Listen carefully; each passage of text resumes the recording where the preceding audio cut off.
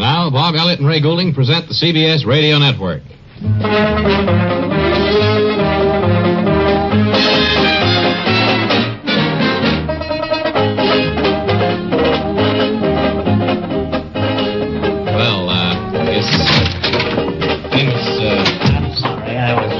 Bob and Ray.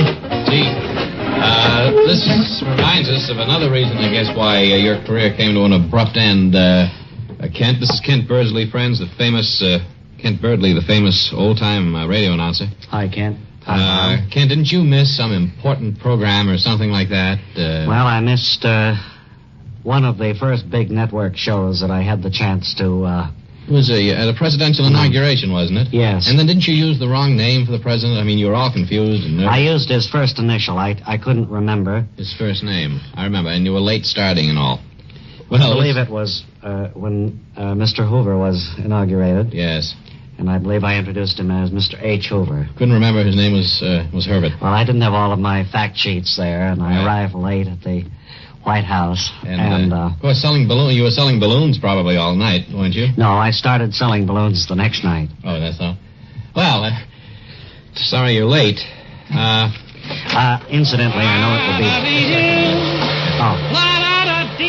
This is our vacuum cleaner man.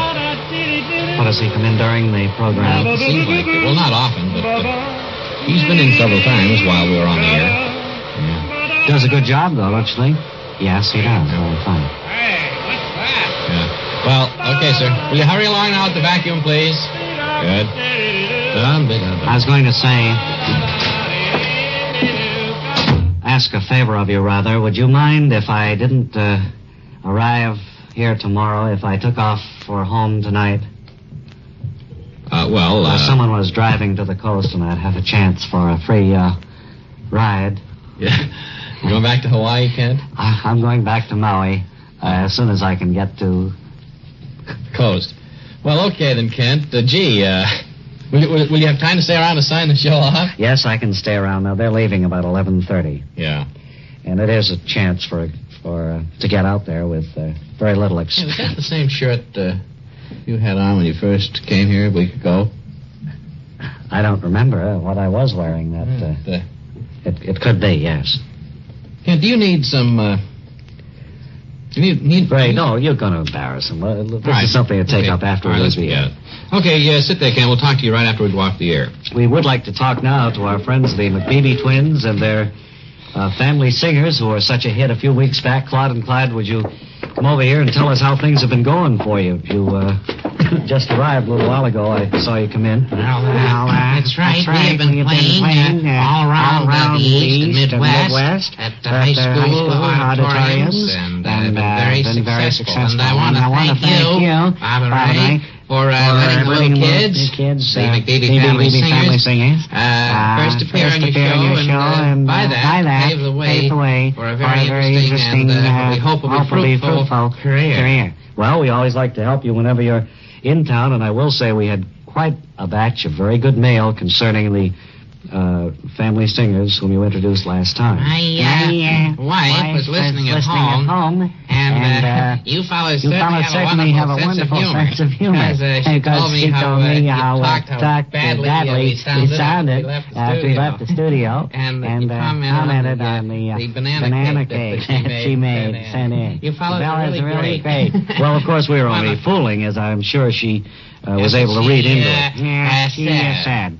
Well, the big reason we're here in New York is that we heard that there is some plans about to do a musical production on Broadway based on the story of our family singers. Well, that has been done, with the Trapp family. They've made Sound of Music, which is a real big hit and a wonderful show, and I don't know whether anybody else wants to tackle a family singer group or not. So, we'd like to have you listen to our family singers, and for any producers who think that there may be a germ here for a Broadway show, I'd like them to have them listen to the McBeebe family singers and the Tennessee Waltz. Go ahead, kids. I was waltzing. Not yet, Al. I was waltzing with my darling till the Tennessee waltz. When old friend I happened to see, throw him a fish. Introduced him to my loved one, and while they were waltzing, my friend stole my sweetheart from me. I met her the night at Tennessee waltz. I know just how much I have won. Boy, the things you see when you don't have a shotgun. My little darling, they were playing a beautiful Tennessee waltz.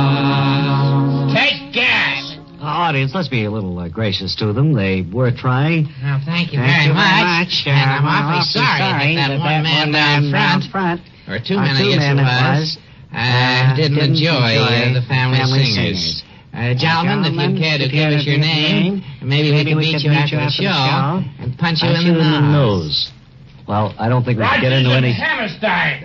Don't get into any fights now. Well, in that case, would you like some banana cake? I don't think we need any more of it, do we, Ray? No, I think he meant for Rogers out there. Oh, yeah. And his good friend Hammerstein. Well, you can palm off the banana cake to them if you can. Okay. Well, thanks again very, very much, Bob and Ray. And good luck to you and to ourselves. Come on, kids. Bye, the BBs and your family singers. Close the door, thank you. Now, don't take any of that banana cake. Please, Rogers and Hammerstein, don't touch it. Really, it's awful. We had some the last time. Weren't they terrible, though? That along with their singing. And if Mrs. McBaby's listening, hi, Moms. Only kidding. Right-o. Now then. Here now with us for a chat is our good friend Ward Stuffer, our roving literary critic of the air, and he's here to discuss a book of military significance, I understand. Ward, you look a little peaked. Well, during the past week, I've read 50 or 60 books that I couldn't put down till I'd finished them, and a thing like that can keep you awake. Sure. Well, the book you're prepared to discuss today is... Yes, the War Memoirs of a Private, Barracks and Brickbats, written by ex-PFC Franklin Hardy. Mm-hmm. I found it a very revealing book. I did, too, as a matter of fact. After reading it, I wondered how we managed to win the war. Is the material about Sergeant Elmont Furs really true, Ward? Well, I checked out some of it, and the story about Staff Sergeant Furs is true. Well, that's a fact, then, that Sergeant Furs was drinking malteds at the PX when he should have. That's right, when he should have been supervising the scrubbing down of a barracks floor. Well, that's certainly shocking. Well, I talked to a lot of men who'd been stationed with Sergeant Furs at Fort Whalen, Georgia, and they all thought he was highly overrated as a military figure. And about Sergeant Furs playing poker on April 12th, 1943. Is that true, That's too? right. He was playing poker with some other military figures about an hour before his men were due out on the parade ground for their calisthenics. And that was one of the war's biggest military fiascos, wasn't it, Ward? Yes, instead of playing poker, Sergeant Furs should have been telling his men where the parade ground was and how to get there. And because he neglected to do so, many of his men never reached the parade ground. That's correct. And those men who did manage to locate the parade ground, well, they were totally unprepared. Many of them didn't even know what exercise was. Ward, when you read the book, wasn't it surprising to you that a man like Furs was able to achieve the high military rank of sergeant? Well, Private Hardy discusses that point in Chapter 6 of his book, Bob. Mm-hmm. Despite Sergeant Furs' shortcomings as a military leader, he was a first-rate opportunist. He was promoted to sergeant during his first week in the Army, wasn't he? Yes. On the second day in the Army, Furs went over the hill.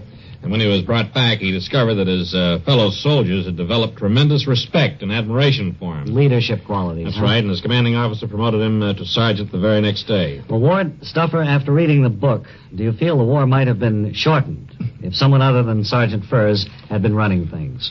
Well, now, I'm not here I'm a book reviewer. I'm not a military man, and I think it would be possible for me to... Well, General Brookside read the book, and he said that if Sergeant Furs had been relieved of his command, yeah, the war might possibly have been shortened by 15 or 20 minutes. Well, as an Allied commander, General Brookside made mistakes himself. I don't think any of us will ever forget the day he dropped 3 divisions of paratroops on London. Well, only time and history will tell. Thank you for being with us, Ward Stuffer, roving critic of the air. Right, you are, Kay. Hello. Hi, Mary. Mary McGoon, friends. Heading home after tomorrow's program up to Putney, Vermont for the weekend. Been quite a while since you've paid a visit to the folks back there. Going to start up a little sociable crowd up there. Good, well. Sociable. You going skiing or anything over the weekend? No. Mostly just trying to be sociable. Well, Have the house all lit up on the corner. well, you know how to do it. Yes, I know. We'll work in. Would like to say goodbye. I think you would, too, to Kent Lyle Birdley. Well, I wake him up. Kent? Leaving. Yeah. Buddy? Yeah. You must be tired, huh? Well, Kent, we want to thank you. It's been a wonderful week. We hope you get your ride. I've certainly enjoyed the opportunity of speaking to millions of people again, and I hope I will be seeing you soon. Good. Shake hands, Kent. Funny fish in there. Okay. Thank you. Our famous sign-off in just 10 seconds.